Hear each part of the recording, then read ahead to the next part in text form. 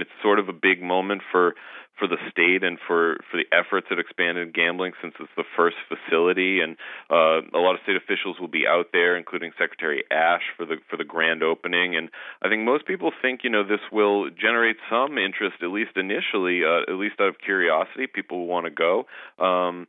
The lottery will be watching closely to see what sort of impact it has on lottery sales, which go to local aid. It's an interesting kind of watershed moment for the state as Massachusetts looks to expand into gaming and looks to the future of opening even bigger, larger, widespread casinos with table games.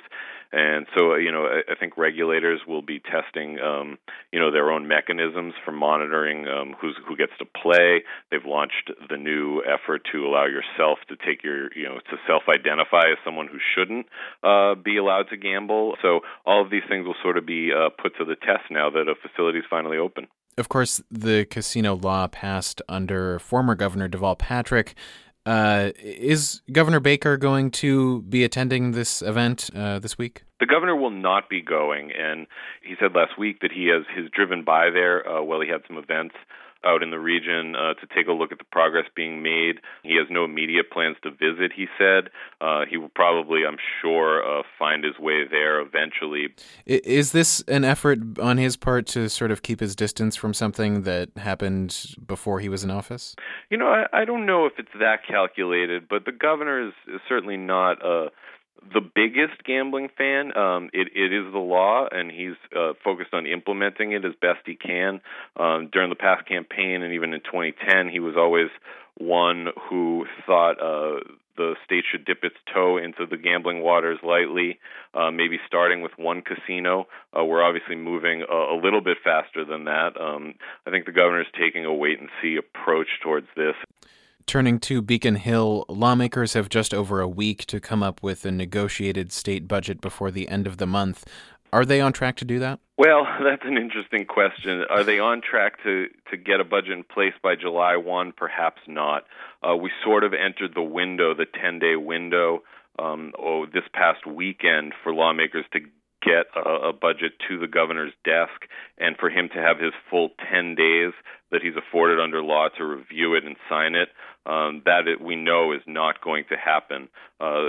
Most likely this week we'll probably see a temporary interim budget bill surface that would allow state spending to continue and keep government open into July.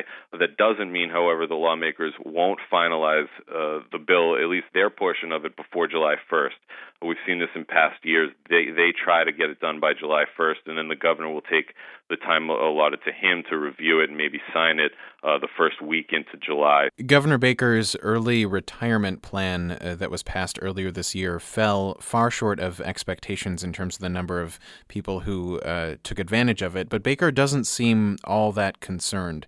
Why isn't he concerned that more people didn't take advantage of the early retirement program? Yeah, obviously the governor had put a figure on this. They were hoping to get about 4,500 state employees to take the early retirement and get off the payroll by July 1.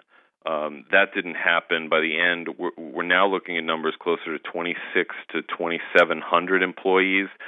That number could drop as they they have until the end of the month to either reconsider or eligibility is still being reviewed. The governor is still hoping to make it work, though, so that remains to be seen. And layoffs are still definitely a possibility, but the administration says it's pretty confident that they can limit those. Okay, well, Matt Murphy, thanks so much for talking to me. Thank you, Henry.